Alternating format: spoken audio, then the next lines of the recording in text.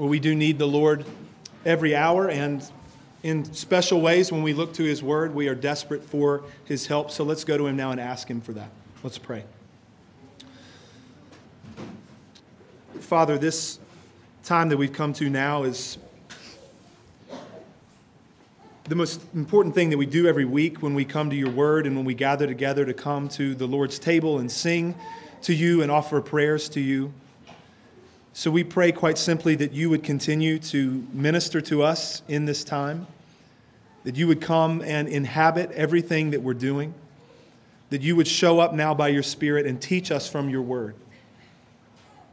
We are unable to teach ourselves. We're unable to learn on our own what is ultimately right and true and good. We need you to show us those things, and so we pray that you would. We know that you love us. We know that you are utterly faithful to us. And we know that we are now called by your name and that we are in your Son by faith. So come now, teach us, show us yourself from your word, show us ourselves and show us Christ, that we might be changed as we behold him. And we pray that in Jesus' name. Amen. Friends, Paul, in his letter to the Philippians at the beginning of chapter 3, writes this: "To write the same things to you is no trouble to me and is safe for you." To write the same things to you is no trouble for me and is safe for you. And then he goes on to talk about not having a righteousness of his own that comes from the law, but rather a righteousness that comes through faith in Christ. Paul is essentially saying in that letter to the Philippians, I'm going to keep writing the same things to you. I'm cool with doing that. It's no trouble to me, and it's good for you, and it's safe for you that I would keep writing the same things. This reality, the fact that we, like the Philippian Christians, need to continually hear the same things all the time, is because we, like them, are fallen. We need to hear the same things over and over and over again because, like every believer through history, we tend to forget what's true. This is why the church, the saints, the redeemed, us, constantly need the gospel preached and applied to us. This is why we are told to assemble together regularly, because we need this. We a lot of times don't feel like we do, but we do. In the book of Proverbs, we've begun a sermon series through the first 9 chapters in recent weeks. Today we are in Proverbs 4. We have seen repeatedly instruction from Solomon, a proverbial father to his proverbial son, about the goodness of wisdom, about the value of wisdom. We have seen him repeatedly exhort his son to remember wisdom and to seek wisdom and to pursue it as something that is more valuable than anything. This, what we've seen in Proverbs, is because we are all bent towards foolishness, not wisdom. God, in his word, has written these things through human beings because we tend to forget and we need to be reminded. So you might be thinking like I was in sermon prep this week. It's like, man, here we are again looking at wisdom like we have been for the last 3 weeks. Wisdom, again. It's because we are foolish naturally and not wise. It's because we tend to forget what wisdom is. Think about how we all are as children, just to illustrate this reality.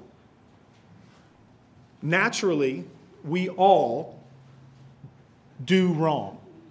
We naturally break all the rules.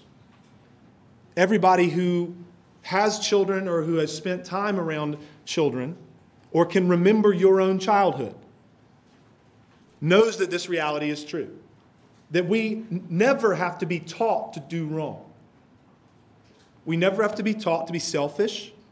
We never have to be taught to covet what our siblings or our friends have. We never have to be taught to get angry. We never have to be taught to be impatient. We never have to be taught to destroy things. It's interesting just to think about the fact that God made us in His image to cultivate the earth. And naturally, we're bent on destruction. We have to be taught righteousness. We have to be taught to cultivate and nurture. The flesh, brothers and sisters, is foolish. We need to be taught wisdom. And we need to be reminded regularly of what wisdom is because we tend to forget wisdom. And so for our purposes today, as we look to Proverbs 4, we trust the Lord and His Word that we need to hear these things again. And just like Paul says, it's no trouble for me to write these things to you again, and it's safe for you. We trust the Lord that it's good for us and safe for us to consider wisdom and what real wisdom is from Proverbs yet again today. So if you have your Bibles, and I hope that you do, open them up to Proverbs 4. You'll be helped by having a copy of the Scripture in front of you as we survey the text together. If you don't have a Bible with you, we will get the verses to Proverbs 4 up here on the screen, and you can follow along that way. Now that you have gotten there, or your attention is now up on the screen, I'm going to read God's Word for us, beginning in Proverbs 4, verse 1. Hear, O sons, a father's instruction, and be attentive that you may gain insight. For I give you good precepts. Do not forsake my teaching. When I was a son with my father, tender, the only one in the sight of my mother, he taught me and said to me, let your heart hold fast my words. Keep my commandments and live. Get wisdom, get insight. Do not forget and do not turn away from the words of my mouth. Do not forsake her, and she will keep you. Love her, and she will guard you. The beginning of wisdom is this: get wisdom, and whatever you get insight. Prize her highly, and she will exalt you. She will honor you if you embrace her. She will place on your head a graceful garland. She will bestow on you a beautiful crown. Hear, my son, and accept my words, so that the years of your life may be many. I have taught you the way of wisdom. I have led you in the paths of uprightness. When you walk, your step will not be hampered, and if you run, you will not stumble. Keep hold of instruction. Do not let go. Guard her, for she is your life. Do not enter the path of the wicked, and do not walk in the way of evil. Avoid it. Do not go on it. Turn away from it and pass on. For they cannot sleep unless they have done wrong. They are robbed of sleep unless they have made someone stumble. For they eat the bread of wickedness and drink the wine of violence. But the path of the righteous is like the light of dawn, which shines brighter and brighter until full day. The way of the wicked is like deep darkness. They do not know over what they stumble. My son, be attentive to my words. Incline your ear to my sayings. Let them not escape from your sight. Keep them within your heart, for they are life to those who find them and healing to all their flesh. Keep your heart with all vigilance, for from it flow the springs of life. Put away from you crooked speech and put devious talk far from you. Let your eyes look directly forward and your gaze be straight before you. Ponder the path of your feet, then all your ways will be sure. Do not swerve to the right or to the left. Turn your foot away from evil. Amen. Thanks be to God for his word. So just a few brief comments about the passage before I give you the plan for today. This text, Proverbs 4, if we're thinking about the biblical categories of law and gospel, this text is basically all law. That is not a bad thing. It's a good thing. By that I mean that this text is full of things like this. Do this and you will live. Do this and things will go well. Don't do this because it will bring ruin upon you. That's how the law speaks. The text is also very simple in that when I read it just now, you, even if you haven't even read it this week, even if you're just looking at it this morning for the first time, you get the sense of it pretty easily as you listen to the words and as you survey them. So my plan for today is to preach the sermon in two parts. Part one, I want to go through the text section by section, and we're going to kind of make several passes through it with the uses of the law in view. And then secondly, part two, I want to do an extended reflection, more so like we've been doing, on what God's wisdom entails in light of the entire witness of Scripture. So we're going to try to bring in the entire witness of the Bible and think about wisdom. We're exhorted to pursue it. We're told it's good. What does wisdom look like in this world according to the entire witness of the Bible? So that's the hope for part two. So part one, we're going to begin with the text. And I'm going to make a few comments about the law, and then we're going to survey this passage a few times. It's important for us to remember, just by way of more introductory comment, that when we see the words of the Father to the Son in Proverbs, it is at the same time divine instruction. We've thought about this a couple of different times already. That inspired of the Holy Spirit, Solomon is writing as a proverbial father to his proverbial son. And so we see these things as applicable to all human beings for all time. The sections of this text, you can see them pretty easily if you're looking at a printed version of this. The three sections of this passage are verses 1 to 9, verses 10 through 19, and then verses 20 to 27. There's an addressing of the Son at the beginning of each of those sections. Hear, my son. Hear, my son. My son. It's an addressing going on there.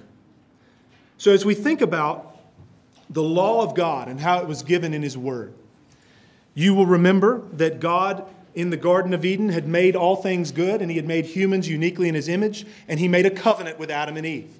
He gave them marching orders, what they were to do. They were to reign over the creation in God's stead. They were to fill the earth and subdue it. They were to cultivate it. He gave them one prohibition that we have in the early chapters of the book of Genesis, that they could eat of everything. That was good. They were not to eat of that one tree. We know that Adam and Eve broke that covenant with God, and that upon their breaking it, sin entered the world, the creation was cursed, and human beings were plunged into ruin. Now, upon the fall of man, we also know that God, in grace, made another promise, another covenant. In chapter 15 of Genesis 3, He promised a Redeemer who would come from Eve, from the seed of the woman, who would conquer the great enemy of God's people, Satan, the serpent. So then, from that point forward in Scripture, we understand that God's covenant of grace is unfolding through history and time and space. And that underneath that big covenant of grace, there are a number of other covenants underneath that, right? So we have the covenant God made with Noah, that He said, I'm going to sustain the world. We have the covenant God made with Abraham. I'm going to make of you a people. I'm going to raise up an offspring for you. Every nation of the earth will be blessed through you. You'll have a land forever. Then we also know that God made a covenant with Moses, through which He gave the law. The Mosaic law, as it's been understood in church history, was in one sense a reissuing of the covenant of works that God had made with Adam. Do this and live. It was a reissuing of that covenant, not formally, but with respect to its terms. Do this and you will live, is how the Mosaic law speaks.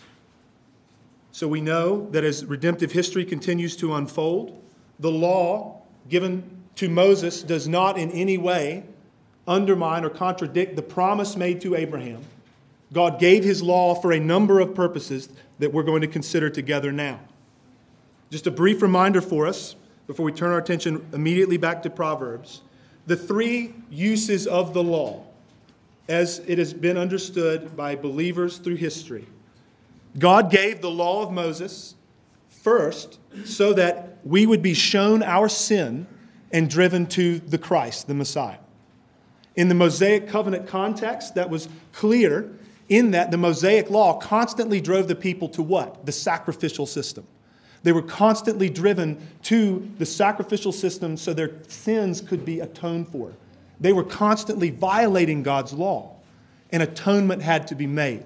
So even then, we see God driving his people away from themselves to his mercy, to the atonement that he would provide and make.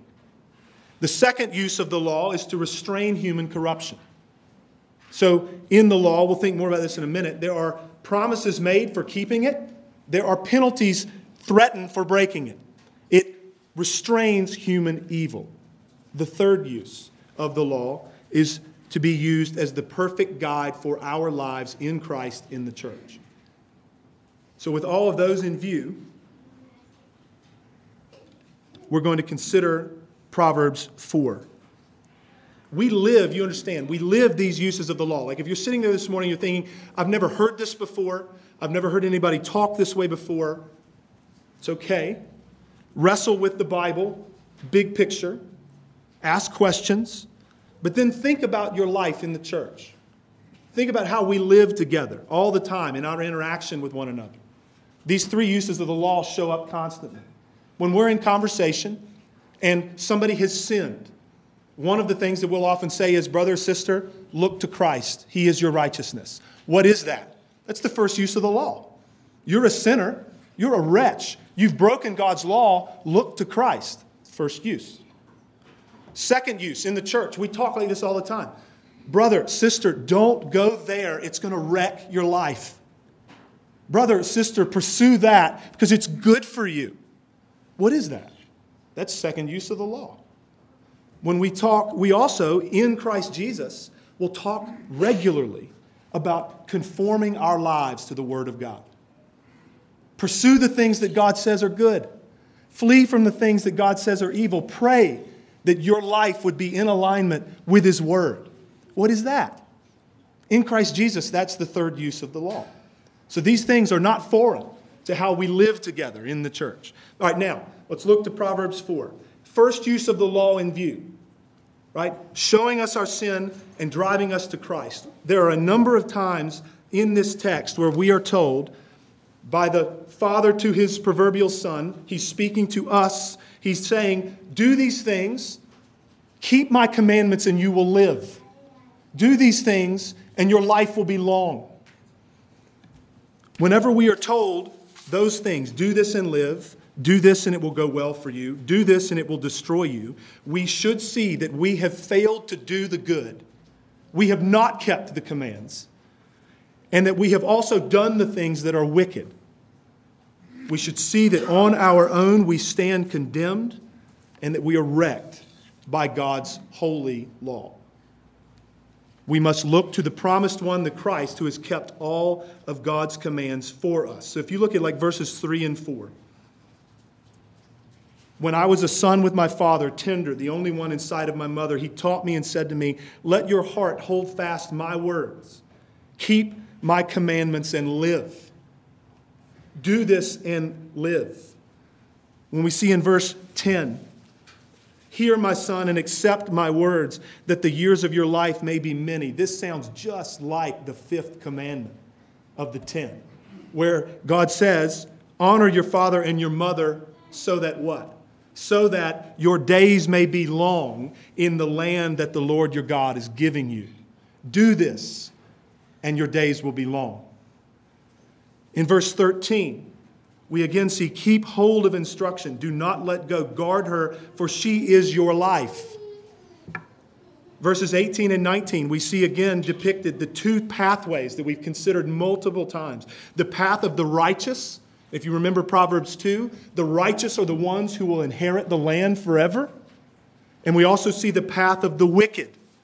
And the wicked are those who will be cut off from the land forever. And in verses 21 and 22, we see these words again. Let them not escape from your sight, right? My words, my sayings, my commands, keep them within your heart, for they are life to those who find them and healing to all their flesh. And in all of this, we're reminded that we have not kept God's commands perfectly, that we might live through our own righteousness and obedience. And so then we should think, like Heidelberg Catechism question 60 puts it beautifully. How are you righteous before God? How art thou righteous before God? Answer, only by a true faith in Jesus Christ. So that, though my conscience accuse me that I have grossly transgressed all the commandments of God and kept none of them, and am still inclined to all evil, notwithstanding God, without any merit of mine, but only of mere grace, grants and imputes to me the perfect satisfaction, righteousness, and holiness of Christ. Even so, as if I had never had nor committed any sin, yea, as if I had fully accomplished all that obedience which Christ has accomplished for me, inasmuch as I embrace such benefit with a believing heart.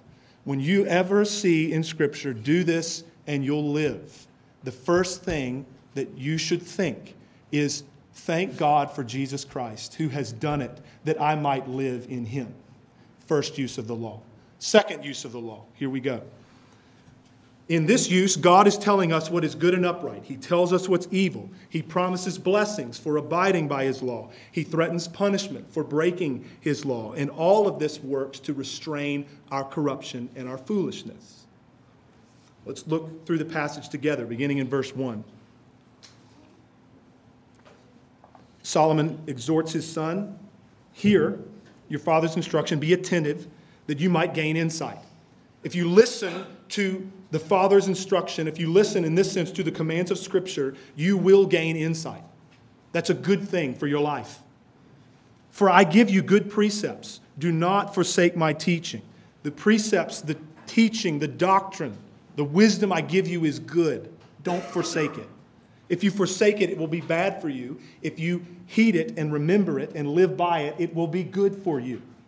Verse 3. When I was a son with my father, tender, the only one inside of my mother, he taught me and said to me, let your heart hold fast my words, keep my commandments, and live. Get wisdom, get insight, do not forget, and do not turn away from the words of my mouth. Don't forsake her, and she will keep you. If you pursue wisdom, cling to wisdom, and don't forsake wisdom, it will be good for your life. End of verse 6, love her, and she will guard you. It will be a protection around you. Wisdom, according to God's word, is a protecting force in our lives. There's no debating this. Living according to God's word protects us from all kinds of bad. Verse 7, the beginning of wisdom is this. Get wisdom, and whatever you get insight. Prize her highly, and she will exalt you. There will be exaltation that results from living a wise life according to Scripture. She will honor you if you embrace her. There is honor associated with living a wise life in accordance with God's word. She will place on your head a graceful garland. She will bestow on you a beautiful crown. Verse 10, hear my son and accept my words that the years of your life may be many. Your life is going to go better if you accept my words. You will be protected and kept from all kinds of terrible things. I have taught you, verse 11, the way of wisdom. I've led you in the paths of uprightness. When you walk, your step will not be hampered, and if you run, you will not stumble. You will be kept from all kinds of stumbling if you heed my word and listen to my word and live according to my word. Verse 13, keep hold of instruction. Don't let go. Guard her, for she is your life. Now this, don't enter the path of the wicked and don't walk in the way of evil. Don't go there, son. Avoid it. Don't go on it. Turn away from it and pass on. For wicked people can't sleep unless they've done wrong. You don't want that to be your lot in life. Wicked people are robbed of sleep unless they have harmed someone else. They've made someone else stumble. You don't want that to be your life. Verse 17, they eat the bread of wickedness and drink the wine of violence. Their lives are based upon, are sustained by wickedness and violence and evil. You don't want that for your life. Verse 18, but the path of the righteous is like the light of dawn, which shines brighter and brighter until full day. Pursue the path of righteousness. It's good for you. Verse 19, the way of the wicked is like deep darkness.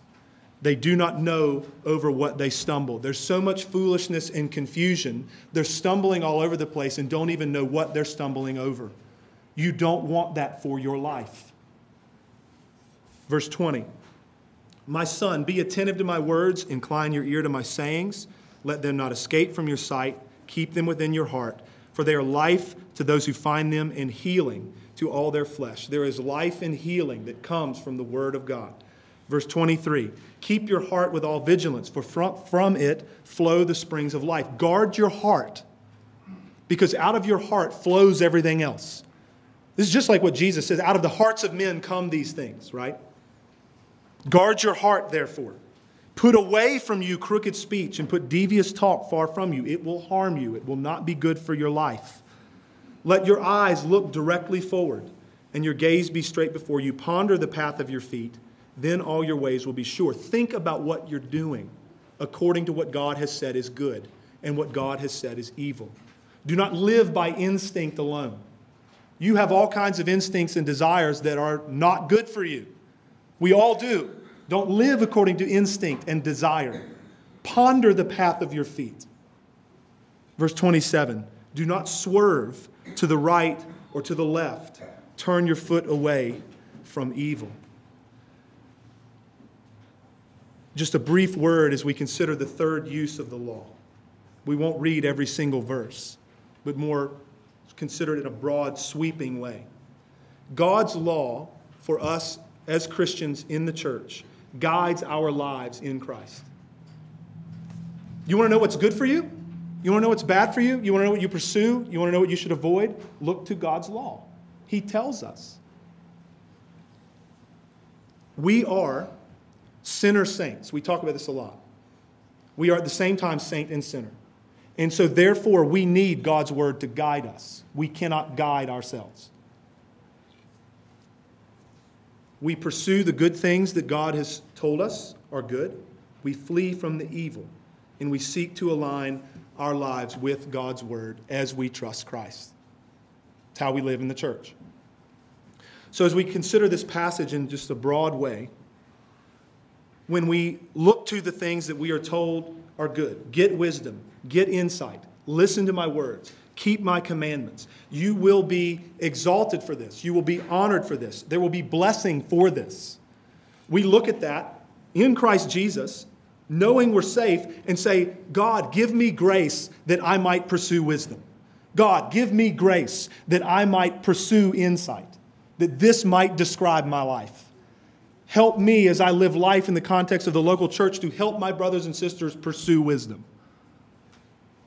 As we look at other things where God has told us to avoid the paths of the wicked and all of these ways of destruction, where we are bent on hurting other people and doing wrong constantly, we look at that and say, God, may that never be me. Keep my feet from the path of wickedness. Help us as we live together. Keep one another from evil. And as we think about our hearts and guarding our hearts, and as we think about wicked speech, and as we think about how people stumble over all kinds of things in life, how people live according to their desires and go all kinds of astray, our prayer in the church is, Father, give me grace that I might live unto you. Give me grace that I might live wisely in accordance with your commands. Keep me from stumbling into sin. Lead me not into temptation, but deliver me from evil. We look to God's law together in Christ Jesus as a guide for our lives to protect us from all kinds of harm and to produce all kinds of good eternally for us in abiding by God's word. So as you look at a passage like Proverbs 4, you can consider this as God's good and holy and perfect law to you in all of these various ways. When you stack yourself up against it, you don't meet the standard, and you are driven to Christ Jesus, which is a good thing. It's the best place to be. Secondly, you look at it and you say, my gosh, the blessings that come with keeping God's law are real. I want those. The punishment and the bad stuff that comes from breaking his law is not good at all. I don't want that. And it keeps you in check. Third, you look at it and you pray as you live life in Christ You pray for God's grace that you would pursue wisdom and good. And you pray that God would keep you from stumbling. It's a good way to read, not just Proverbs 4, but many passages in Scripture. This brings us to the second piece of our time together, part number 2, as we reflect more on what God's wisdom entails in light of the whole witness of God's Word. So I mentioned this at the beginning of the Proverbs series, that because of the repetition that we get about wisdom, it's going to allow us to meditate a lot and reflect a lot about what wisdom is and what it looks like. We get to unpack wisdom together quite a bit. It's a good thing for us to do. So a good question to ask yourself, for us to ask ourselves this morning is, if we are going to be wise in this world, like really wise, not just like savvy, but real deep, meaningful, eternal wisdom, what are the things that we need to know and take into consideration? If we're going to be able to make up and down, heads and tails of things in the world, what do we need to know?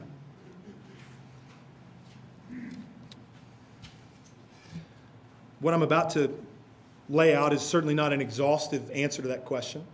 We could spend years unpacking that and contemplating that. But I'm planning to offer like 5 things, 5 subpoints for the note takers in the room. And before I do, I want to acknowledge this reality. These things that I'm going to offer have definitely been informed by my week. That's a normal thing, right? It's one of the beauties of having a living preacher, like not having a preacher on a screen. We live life together. We process things together.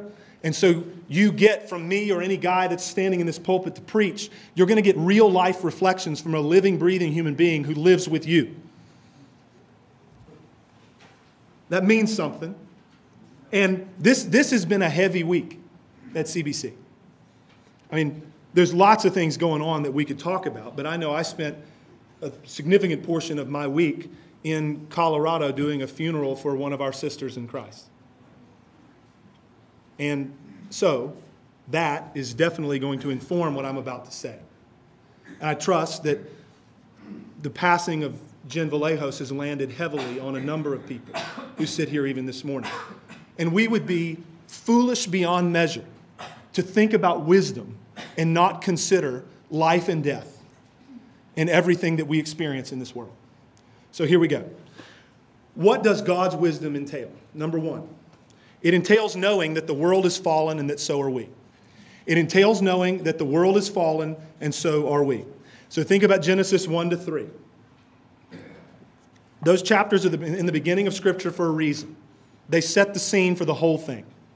They set the table to help us understand wreckage and ruin and sin and disaster. And they also foreshadow the new heavens and the new earth where we will be with God forever. God made everything, and He made it good.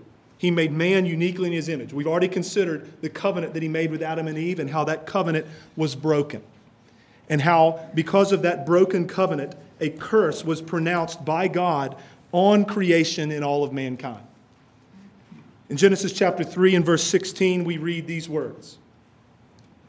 To the woman, He, God, said, I will surely multiply your pain in childbearing. In pain you shall bring forth children. It's going to be hard to bring forth kids, and it's going to be hard to raise kids. Your desire shall be for your husband, and he shall rule over you. There's going to be all kinds of relational strife. It's not going to go well. You and your husband are going to butt heads about everything. Verse 17, and to Adam he said, because you have listened to the voice of your wife and have eaten of the tree of which I commanded you, you shall not eat of it. Cursed is the ground because of you. In pain you shall eat of it all the days of your life. Thorns and thistles it shall bring forth for you, and you shall eat the plants of the field. Your work is going to be hard. There's going to be toil. There's going to be heartbreak. It's going to be laborious. It's not going to be joyful. Even the earth will not yield produce to you easily. You will be frustrated constantly in what you aim to do. Verse 19, as if it wasn't bad enough. By the sweat of your face you shall eat bread until you return to the ground, for out of it you were taken, for you are dust, and to dust you shall return. How bad is it? The earth that you were made to reign over will swallow you one day. Your body will be put into the ground that you were made to reign over. Verse 24 of Genesis 3. The presence of God, the joyful, immediate presence of God, is no longer a reality for humanity. He, God, drove out the man, and at the east of the Garden of Eden, he placed the cherubim. That's a mighty angel. And a flaming sword that turned every way to guard the way to the tree of life. Bottom line, brothers and sisters, is that the creation is groaning. Groaning, Romans 8. To be liberated from the bondage that it's been put in. The whole creation is groaning, and so are we. We are groaning for the revelation of the sons of God and the consummation of our redemption, namely the resurrection of our bodies. If you think about the book of Ecclesiastes, which was written by Solomon, the same man who wrote the majority of the Proverbs, we read there that because of the curse, because of the fall, there is a futility that characterizes life under the sun. And then even the good things that we have, because we need to be real, we have good things. God is good. He made a good and perfect world. Sin and the curse has marred it, but there is still good in the world. We still enjoy good things, and we should be thankful for them. And at the same time, we have to acknowledge that even the good things that we have, death stomps all over them. The best things that we have in this life, in this world, will one day be a memory. And then they'll just be gone. We live in a world where we bury our spouses, where we bury our parents, where we even bury our children. And only an insane, foolish person would look around and say that things are as they should be. Death has done this to us. And biblically speaking, we have done this to ourselves. And God has let it be. We got to deal with that. We got to wrap our minds around that if we're going to be wise at all. Second piece of what God's wisdom entails. We need to know and understand that God would deal with death and all that has flowed from it. God would deal with death and all that has flowed from it. God the Father sent God the Son to take on human flesh, like skin and muscle and bones and all of those things, in order to save his people. And we know from Scripture that this had always been their plan, they being the Trinity, God the Father, Son, and Holy Spirit. God's wisdom entails knowing from his word the work of Christ and what he has done in the place of all believers. Namely, that he has made atonement for sin. He has also satisfied God's wrath for sin. So all of your corruption and all of your guilt and all of your shame and all of your wrongdoing, all of your disobedience, all of your selfishness, all of your lust, all of your pride, all of your anger, Jesus has taken that upon himself in his own body on the tree and has paid it in full.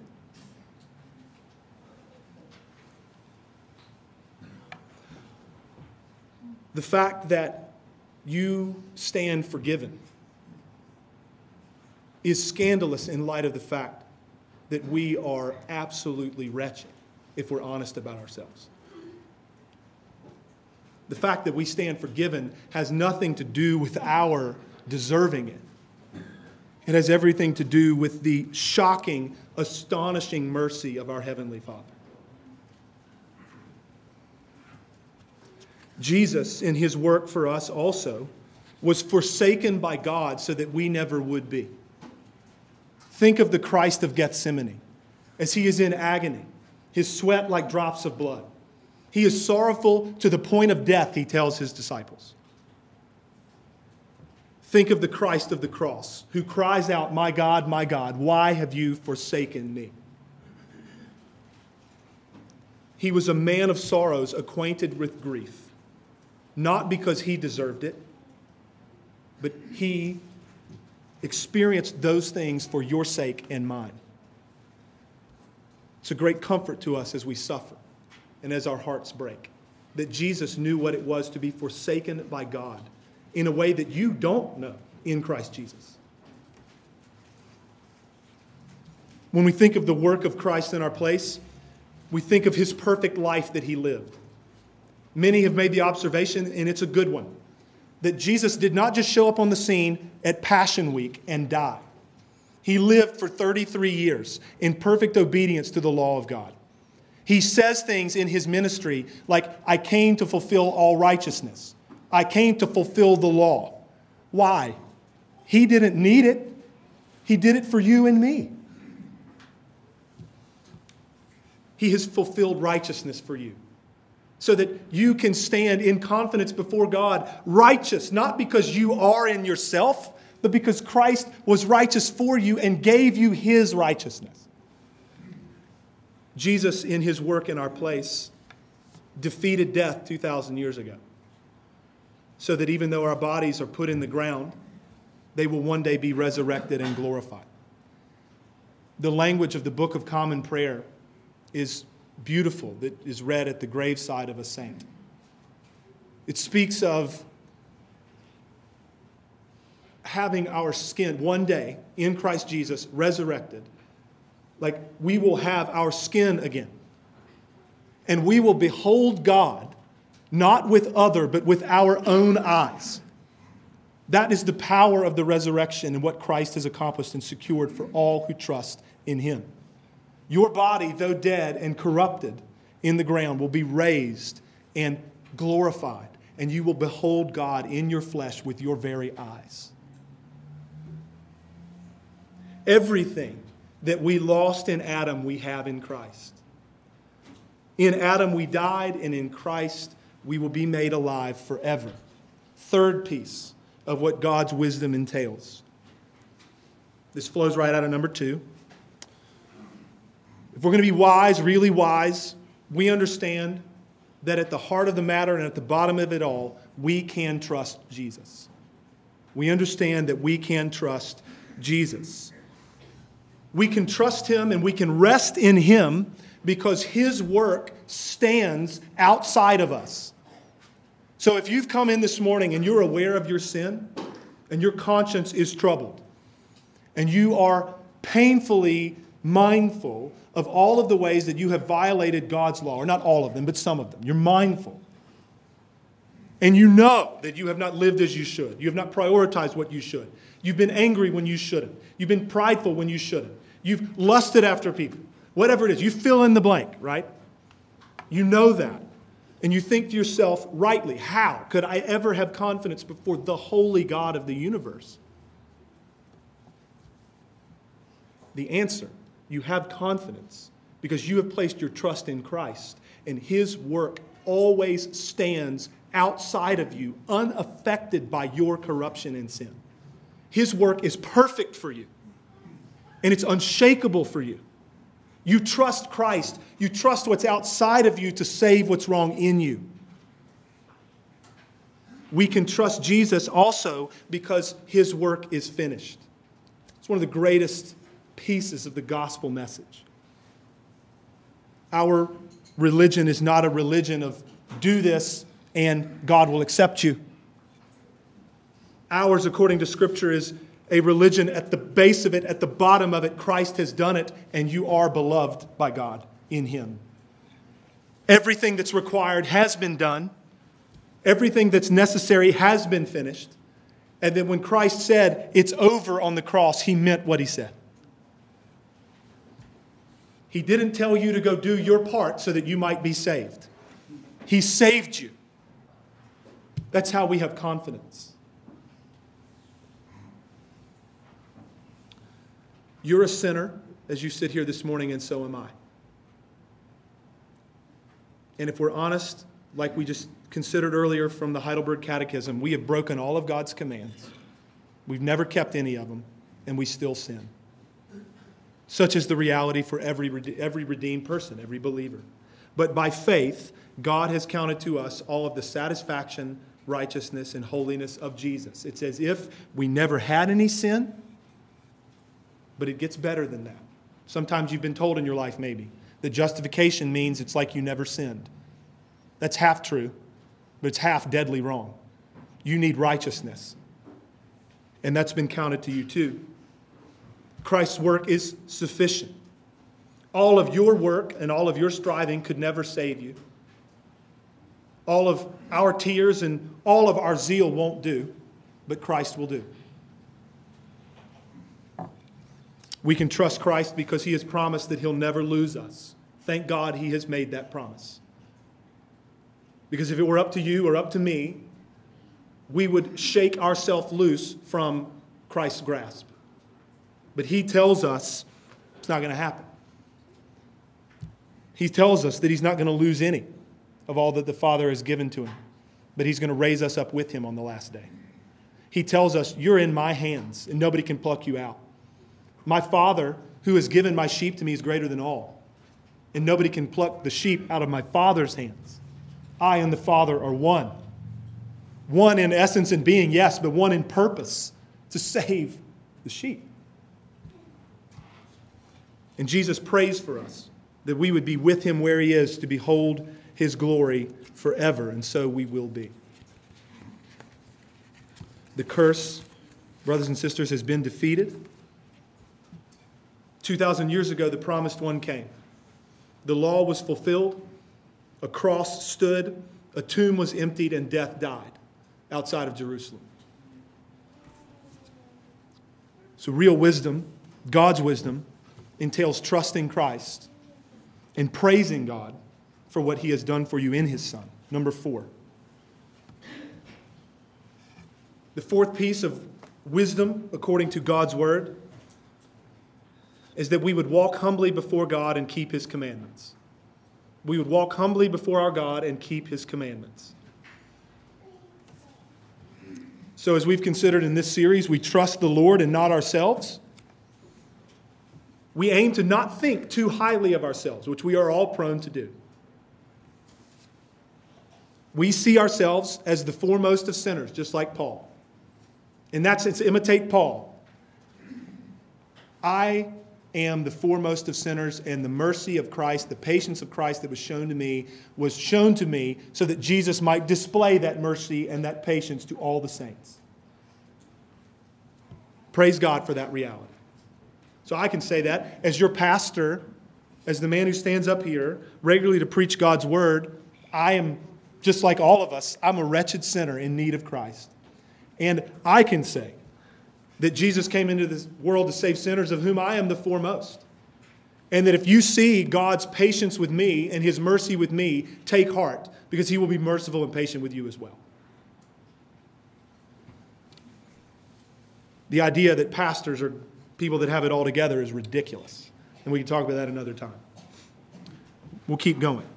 In humility, we see God's wisdom and God's ways as better than our own. And we seek to align our lives with his word. So this gets back to what we were talking about. We don't just live based on our desires. We don't live based on our instincts. We don't just live because, I feel like doing that. We don't assume that we know better. Doesn't mean we don't wrestle. Of course we wrestle. But we don't, like to use the language of Judges, just do what's right in our own eyes. We pursue what God says is good, and we flee from what he says is evil.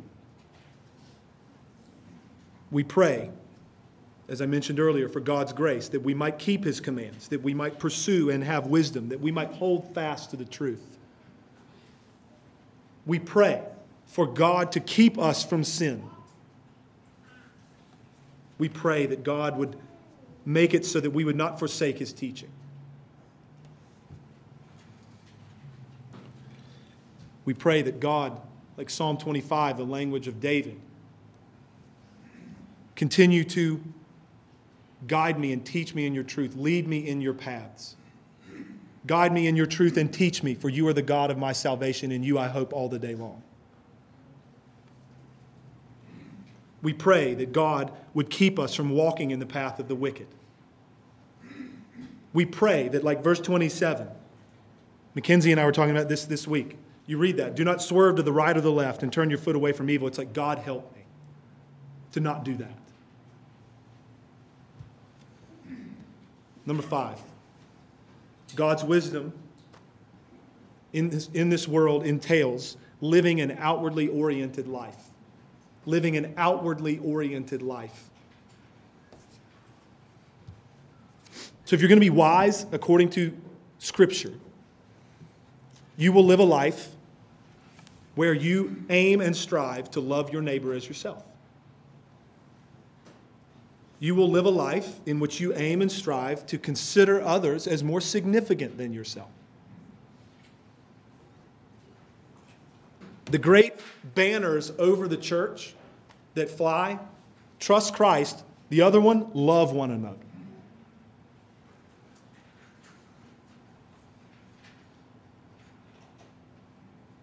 The thing is, living this kind of outwardly oriented life, where you consider others as greater than yourself and you seek your neighbor's good genuinely, and you concern yourself above all things at a horizontal level with loving other people, it flies in the face of so many ideals in this world, and certainly in America. I don't know if you've thought about that. It flies in the face of so many ideals in this world, and certainly in our society. It does.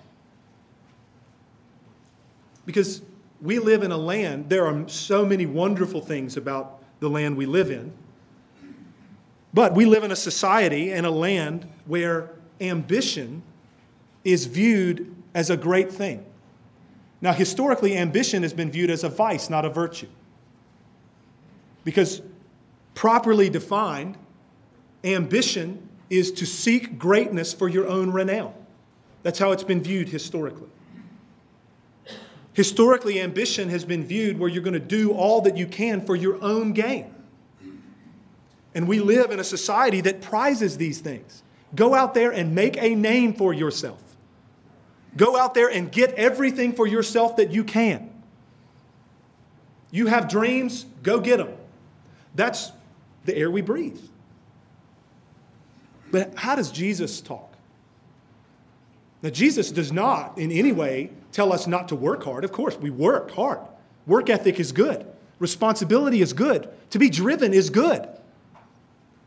But why do we do what we do? Consider the words of Christ. In a society that tells you to seek your own fame and your own good. You remember when Jesus sends out the 72 to go preach and heal people and have power even over the spirits? And they come back and they're geeked up about what they've done. And they say, Jesus, it's incredible. Like even the spirits were subject to us in your name. What does he say? He says, do not rejoice over that the spirits were subject to you, are subject to you. Rejoice that your names are written in heaven. Don't rejoice over all the great things that you did in my name. Rejoice over the fact that your names are written in heaven. What else does he say? He talks to his disciples regularly because the disciples, just like us, constantly bicker and fight amongst one another about who's the greatest. Who's going to have the seats of prominence in the kingdom, for crying out loud, right? And what does Jesus always do in those moments?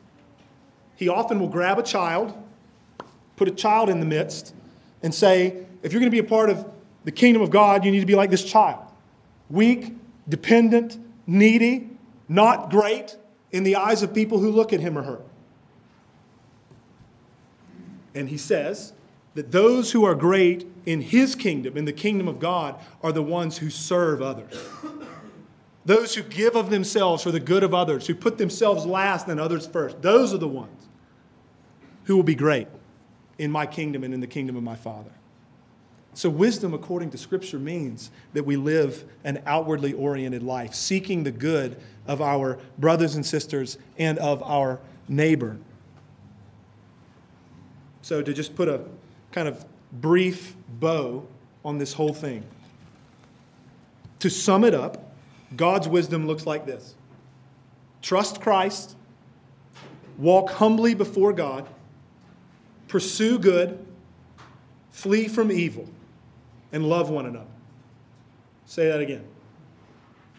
Trust Christ, walk humbly before God, pursue good, flee from evil, and love one another. Thanks be to God for his word. Let's pray. Father, as we have even laid out those handful of things that would not completely, but would describe wisdom from your word, we are mindful of our need for you, that you would give us the grace required that we might do those things. Sustain our faith in Jesus, we pray. Give us grace that we might walk humbly before you. Give us grace that we might pursue good and that we might flee from evil. And give us grace that we might love one another in a way that would honor you and be good for us. We thank you for the fact that you have adopted us, that you have loved us, and that you know us in Christ. And that you have not given us the spirit of fear, but the spirit of adoption. We pray that you would continue to minister to us, that you would continue to transform us by your grace and by your Spirit's work in us, even as we come now to the Lord's table.